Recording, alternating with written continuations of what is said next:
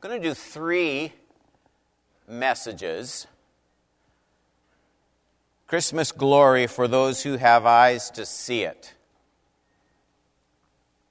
And we're going to look at 3 occasions in the Scripture where people miss it, where people don't see what's going on at Christmas, because that still happens. And we're going to look and see some of the reasons why people don't have eyes to see the glory of Christmas. I said 3 because it hasn't really been mentioned much. So this morning, you've heard next Sunday about the Christmas Eve service, and I hope somebody tells you that there is a service at 10 a.m. Like Christmas morning, like always, on the 24th, we'll have service here at 10 o'clock, and then the Christmas Eve service at 6. So on those 3 occasions, we're going to be looking at Christmas glory for those who have eyes to see it. This morning, the topic is why people love Christmas glory at a distance, but not so much close up.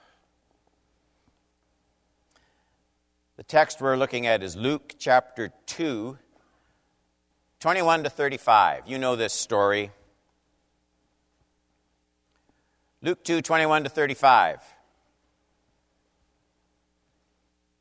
And at the end of 8 days, when he was circumcised, he was called Jesus, the name given by the angel before he was conceived in the womb. And when the time came for their purification, according to the law of Moses, and I want you to notice, just on the side, how often the law of Moses is talked about.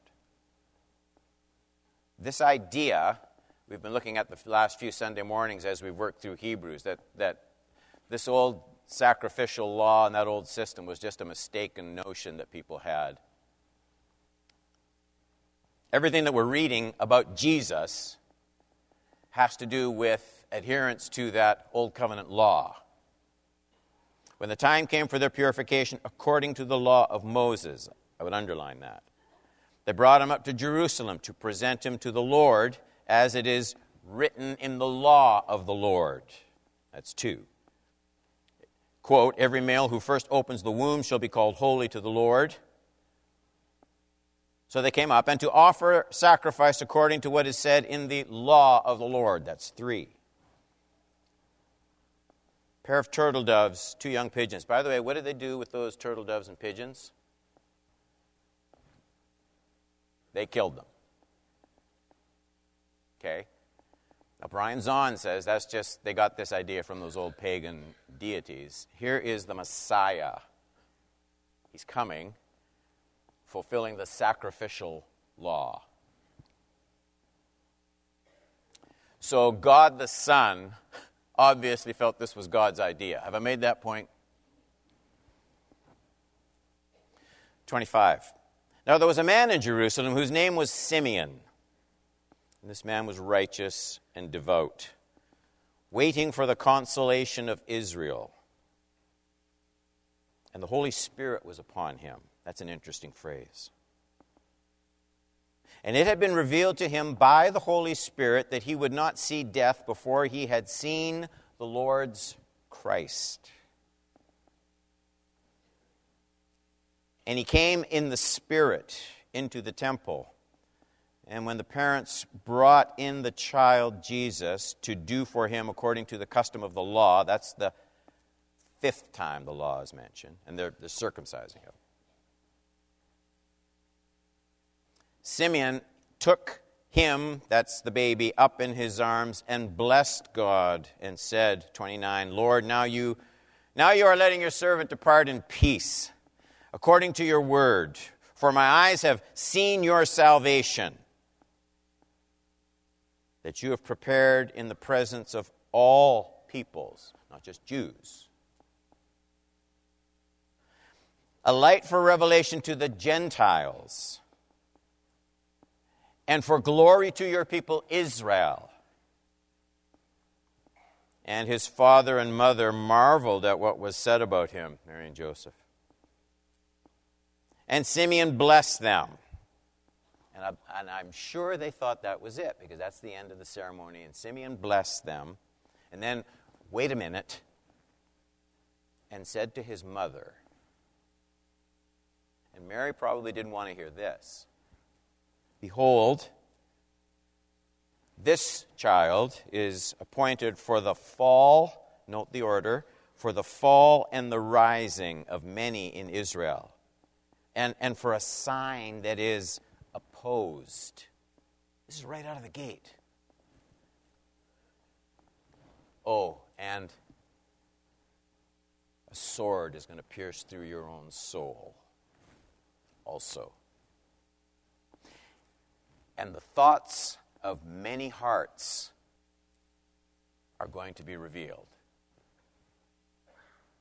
Lord, help us as we come to this text. There's a difference between agreeing with the ideas and beholding and adoring and seeing glory in truths that we've known for so long.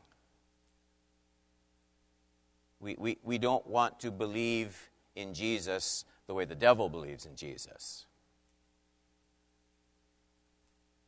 We want to treasure and delight in what we see from your word this day. Come and open our hearts by your Spirit. In Jesus' name I pray. Amen. For the truly converted, there comes to the surface every year at this time one of the strange happenings. It's not something everyone senses, but the thoughtful see it over and over again and ought to be amazed. And it's this, that people generally love God and the idea of God well enough when he's left kind of undefined and vague, far enough out of the way so as not to be an inconvenience, like the baby in the manger. The masses have this love-hate relationship with the meaning of Christmas and the baby in the manger. I mean, people all over the world, you can go through malls and you can hear played and sung, Silent Night, Holy Night, all is calm, all is bright. Round yon virgin, mother and child. Wait a minute. Virgins don't conceive and give birth. That's impossible. What's going on here? That kind of deep working through the logic, it would bring God too close to home. There would be life-altering implication. That's what I mean when I say people, they resist God close up, living, sovereign, reigning, invading, intruding, challenging, bending their cultural tastes, insisting. That kind of a God, not so much. You'll see it tonight. We'll have this really big children's choir. And I get to kind of sit out there with you people. And I last year too, you look around and you watch the people and everybody just starts smiling. And you know what they're all thinking? They're all nudging each other, especially the women. Sorry, I know that's sexist. And you see them. Watch them tonight. See, over there. Look at him. You might see my grandson. He's the most brilliant of all of them up there. But what happens is, and everybody smiles, and they all love it. But there'll be visitors here. And very few of them, they're going to, oh, look, isn't that sweet?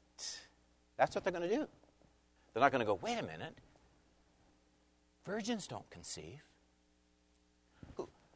Who is this baby? What does that have to do with me? Does this change my thinking about God? Very few people will process that.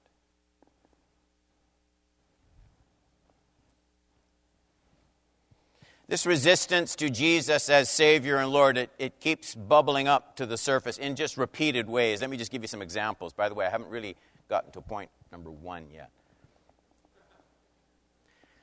Persisting through the centuries, there is this view that there are many ways to God, all religions basically leading to the same place, saying the same thing.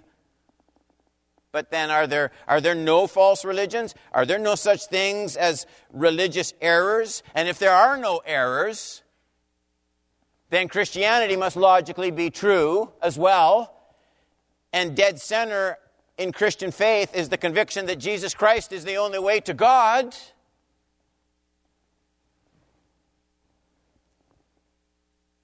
Also, how do you explain those thronging masses who admire Jesus and say he was the greatest moral teacher, maybe the greatest spiritual teacher ever, and yet they refuse to accept what he said about himself and why he came into this world? And how can people hold such high regard and respect for Christ's virtuous life and his Sermon on the Mount and his teaching? How can people so thoughtlessly separate what Jesus did from what he said about himself, who he was, why he came, how one receives eternal life?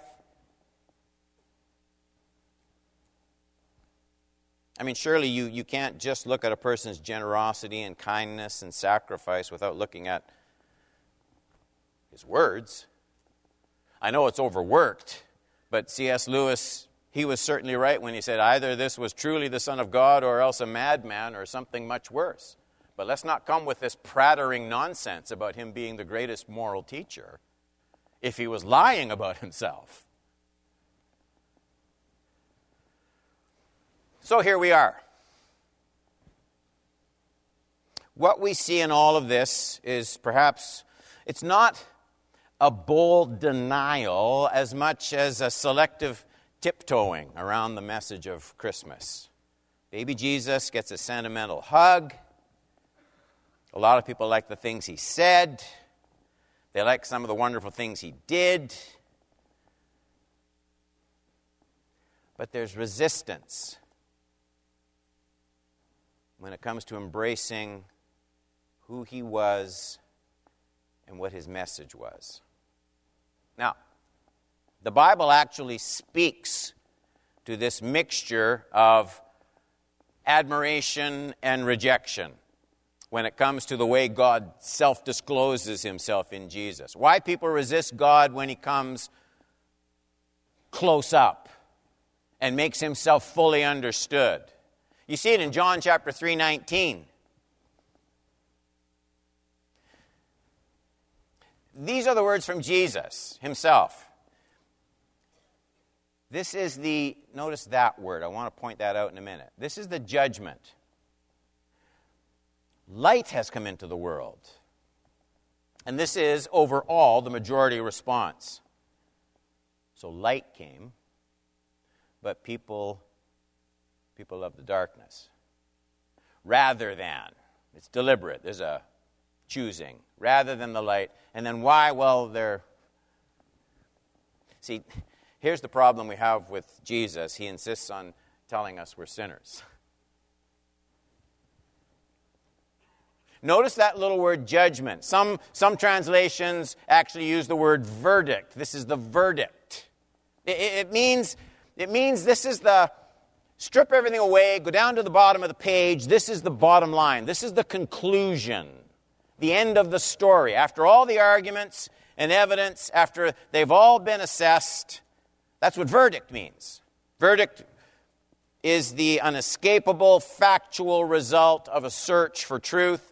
Verdict is what you get when you strip away whim, feelings, emotion, tastes. Verdicts are what you reach when you sweep all that aside. And the verdict, the judgment, is this.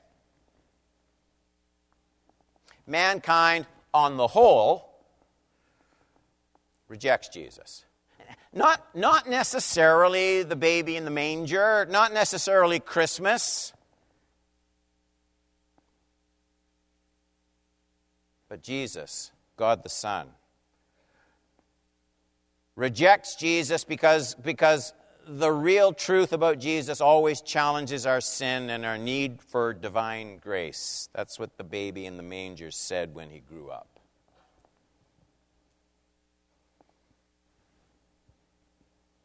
All of this gets illustrated really tightly in this account of Simeon. And I know that was a long introduction, but we're like close to halfway done. Point number 1. We should listen to Simeon because Luke tells us that the Holy Spirit was speaking through him. You get that in Luke chapter 2, 25 and 26. Now there was a man in Jerusalem whose name was Simeon, and this man was righteous and devout, waiting for the consolation of Israel, and the Holy Spirit was upon him.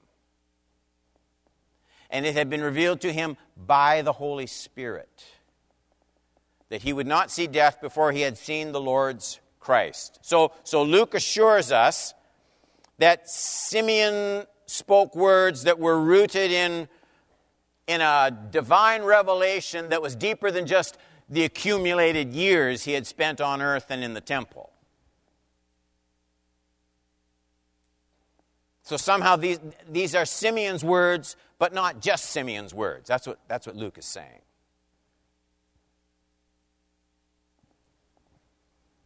He's righteous, he's devout, and he's longing to see God's Messiah. That's because he's old, and his years of experience in the religious world had taught him something important. He had been around long enough to see how totally corrupt religious observances could become, how proud people could be even after they offered their sacrifices. He had lived long enough to see how futile best intentions are to transform hearts. He was longing for something more. He was longing for fulfillment of divine promise, of something deeper than all the religious exercises that he had been piling up over the years. That last point is important. Simeon knew he couldn't put his trust, and you can't put your trust, in your own natural integrity and devotion to be right with God. That's what Simeon learned. You can't fix you.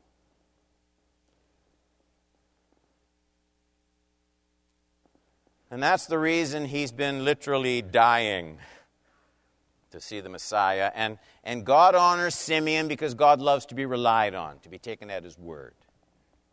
Okay, there's Simeon and the work of the Holy Spirit. Point number 2. Simeon is one of the few who seems to have grasped the kind of mission the Messiah would establish. You see that in chapter 2, 30, 31, 32, and then verse 35. Simeon says, "My eyes have seen your salvation that you have prepared in the presence of all people. A light of revelation," just notice, "to the Gentiles, and for glory to your people Israel. And a sword will pierce through." Mary, a sword is going to pierce through your own soul also, so that the thoughts of many hearts may be revealed. We know Simeon saw at least 2 central truths that most people missed. Simeon recognizes right away that Messiah's salvation was a global salvation. So God was reaching out to everyone, Gentile and Jew. God was going to accomplish deliverance, redemption, salvation for all who wanted to receive it. This was no parochial rescue mission on God's part. It wasn't selective. It wasn't limited. There were no boundaries of class or ethnicity. No one need be left out. That's what Simeon saw. And secondly, Simeon saw that this salvation was to be accomplished by the Messiah's suffering and death. And you watch and see how this kind, gentle old prophet. You ever get in one of those situations where you know something? Should I say it? He sees Mary. He's a gentle man. And Mary, before you go, I got to tell you. A sword is going to slice you open. It's going to pierce your heart. The thoughts of many people are going to be revealed. Mary, I don't know how much she knows there's something special about this baby, right? Mary knows she's a virgin. She's not dumb. This is not an ordinary birth. Does she see all of this? I mean, the angel had told her his name would be Jesus. He would save his people from his sins. The angel didn't say, and a sword is going to pierce your heart. And so Simeon sees all of this unfolding. Tells us something important. This old man, he's just starting to unpack our teaching title. Why people love God far away, not so much close up. God is viewed differently when he closes in on a sinful world. When he closes in lovingly and redemptively, not everyone would feel excitement. Now she sees this other truth coming into focus. Simeon is telling Mary, people will admire God when they look up into the starry heavens. They won't admire him when he comes and says, unless you believe that I am he, you will die in your sins.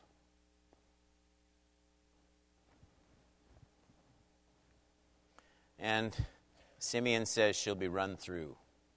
That pain, of course, would be the horrible pain of seeing the world reject her son and the world crucify her son.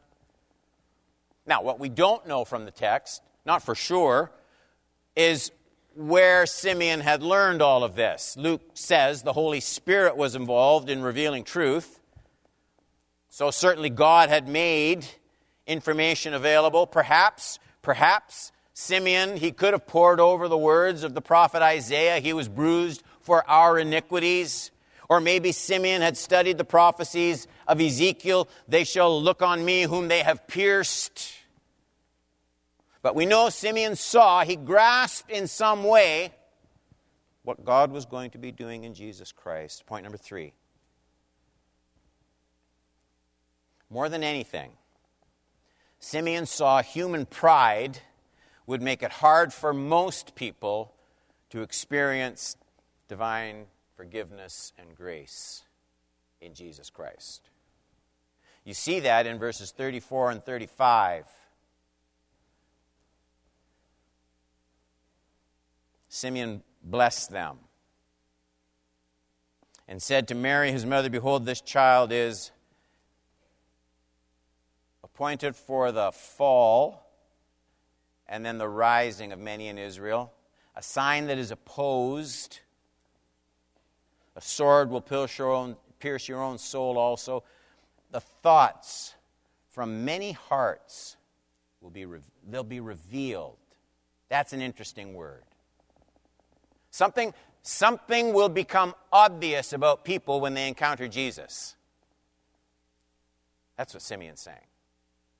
You'll learn something important. You'll learn the most important thing you can know about anybody on earth when you see how they react to Jesus. With the coming of Jesus, our text says there would be an unveiling, a revealing. Of what? Simeon doesn't say. A revealing of our deepest loves.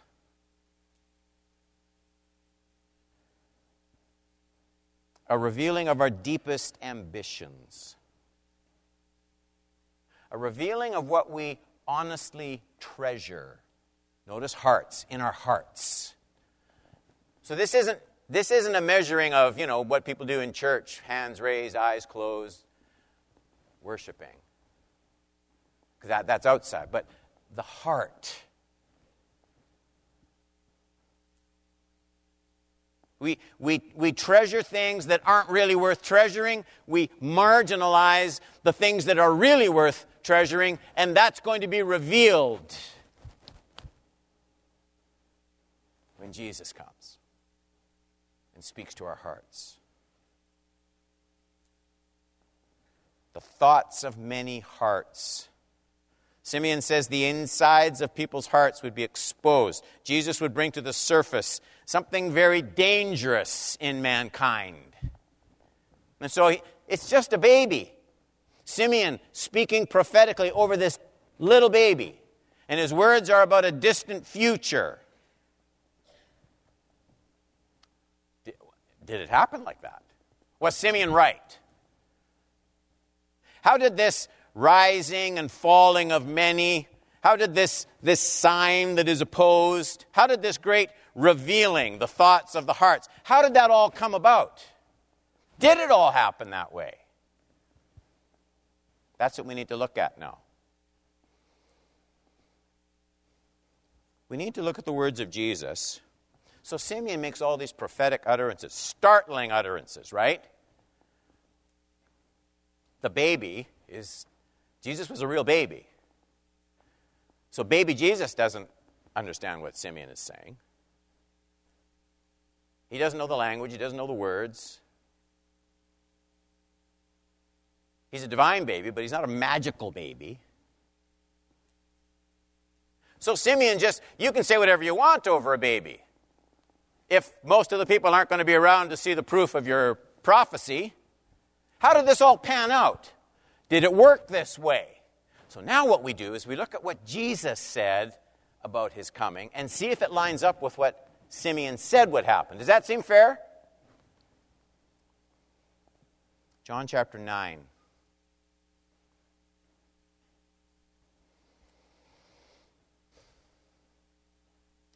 This is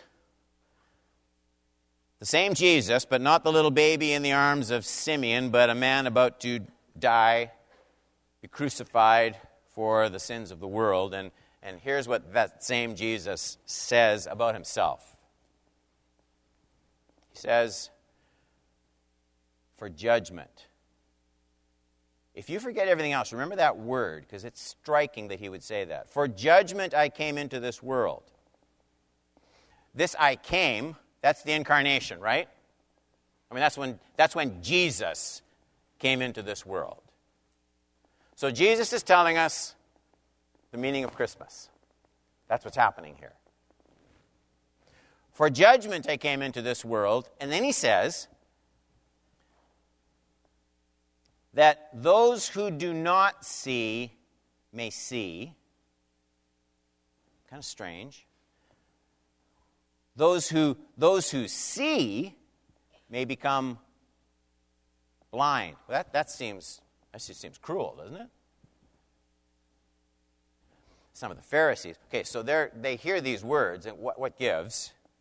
Some of the Pharisees near him heard these things and said to him, So are we blind? Is that what you're saying, Jesus? They sense an edge in his words.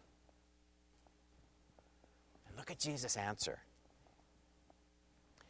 If you were blind, you would have no guilt.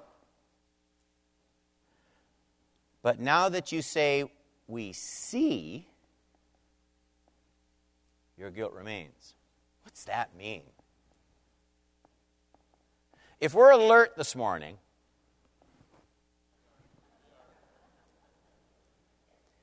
we should find something strange and we should find something really disturbing in that text, I think. It should at least be confusing. In Jesus' first sentence, for judgment, I came into this world. Does that sentence bother you a bit? Doesn't your mind immediately go back to those beautiful, comforting words? They're right after the best-known verse in the Bible, John 3:17. For God did not send his Son into the world to judge the world or condemn the world, but in order that the world might be saved through him. Some translations actually say, for God did not send his Son into the world to judge the world. Jesus, for judgment I came into this world. John 3:17, God didn't send his Son into the world to judge the world. And so we sit here this morning and we go, okay, do we have to get ink out and change something in our Bibles?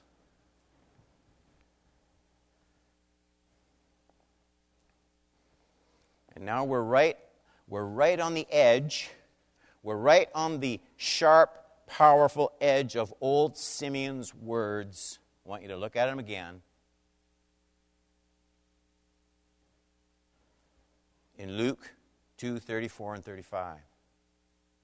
Simeon blessed them and said to Mary his mother, behold, this child is appointed for the fall and rising of many in Israel, for a sign that is opposed, so that thoughts from many hearts will be revealed. Make these words big enough. Hear them big enough. This is Simeon looking at nothing but a little baby, prophesying that the most important thing about every human being on the planet, Jew, Gentile, that's everybody, the most important thing is about to be revealed, is about to be brought to the surface. It's going to float to the top. In exposure to Jesus, the Christ. Or to say it differently, it is upon exposure to the truth of Jesus Christ, God the Son, and the purpose of his coming at Christmas, dying Good Friday, rising Easter Sunday. It's in response to those facts that the most important thing about every human being is going to be brought to light. And in John chapter 9, the adult Messiah, he says exactly the same thing.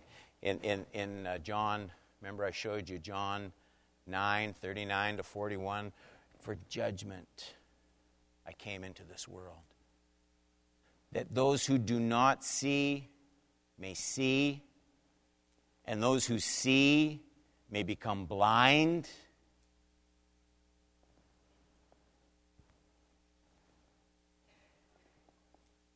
Are we also blind, the Pharisees? Jesus, well, if you were blind, you'd have no guilt. But now that you say we see, your guilt remains. So in closing, we need to confront our earlier question. John 3:17 says God didn't send his Son into the world to judge the world. John 9:39, the Son himself says, for judgment I came into this world. So, Pastor Don, where does this leave us? 3:17, for God did not send his Son into the world to judge the world. 3:17 of John means that God never had any intentions of coming to a sinful, fallen, broken, needy world to rub Don Horbin's nose in his sin and to say, I'm coming to get you. He was entitled to. But the Father says, I didn't send the Redeemer for that purpose. And the whole church said, whew, right. His coming into this world was gracious. His coming into this world was a rescue mission. His coming into this world was a redeeming mission. Jesus said, he came into this world the same way a doctor goes to sick people. I love that. Doctor doesn't go to sick people just to say, aha, see, sick. Hope you get what's coming to you.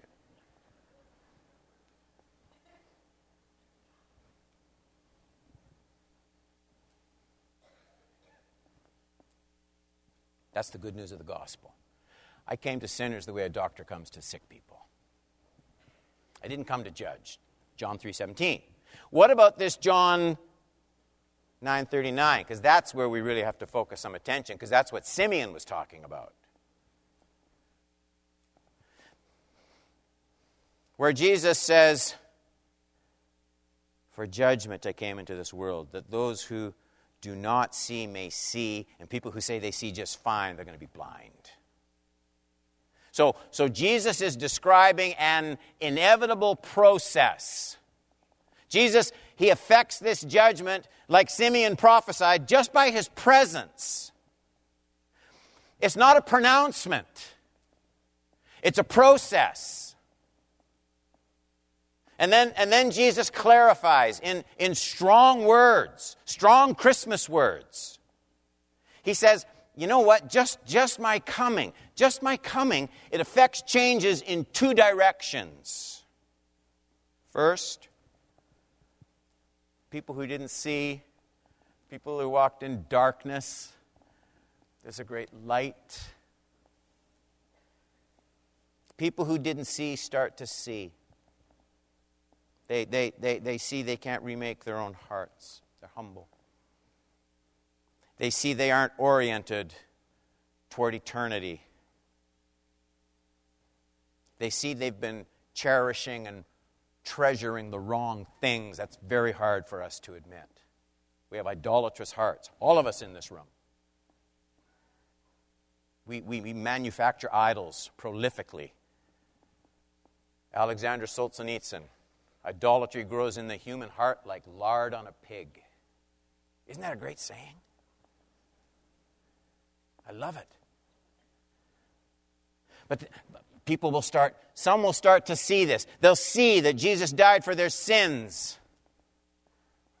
They'll just start to see that their presumed goodness, that's their own form of pride, and it hides their own sin. They start to see this as they consider Jesus. They're blind, and they start to see. I hope that's you. I hope that's you today. Then Jesus said, there's another group of people. I can't help them. There's another group of people who think they see just fine. And Jesus says they become increasingly blind to their own darkness, their own hopelessness. There are people like that in this room.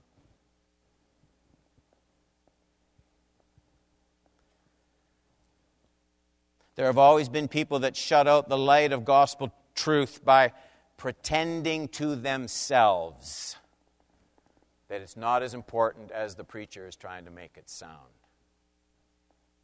Service will soon be over. I can go home. They pretend. They pretend.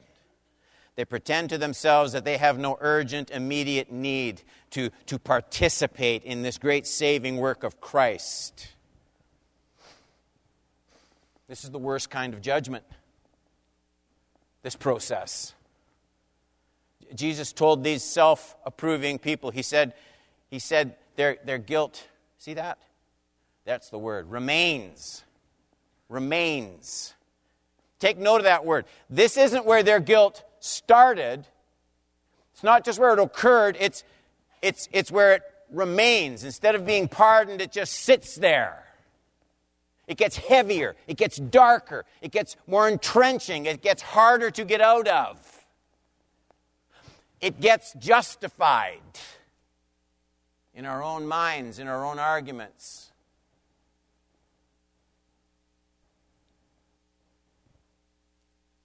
Jesus says his words carry their own power, their own energy.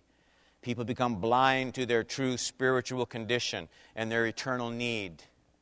Listen to me. As this process unfolds, you don't have to feel you're a sinner to be a sinner. These words mean that you have a deep need for Jesus.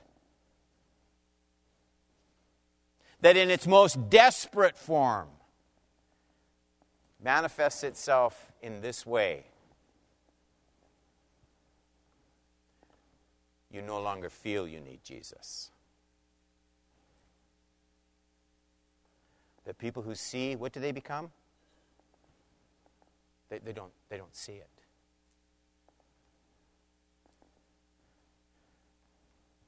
The most desperate manifestation of that judgment is people don't think it applies to them.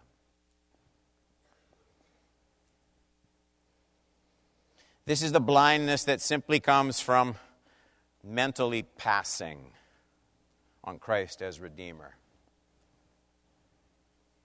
Is that you? Is that you this Christmas as you sing about the little baby in the manger, as you stare God incarnate in the face? That your guilt remains even if you have no longer eyes to see your own guilt? And you become locked into your sinful self even though you no longer feel locked into your sinful self? Oh, don't let your blindness remain. Don't let your blindness remain. Paul wrote to the church at Corinth, and he talked about unbelievers, and he says the God of this world has blinded the minds of unbelievers to keep them from seeing the light of the glory of the gospel of Christ. Is he winning in your life? Is he blinding you to it?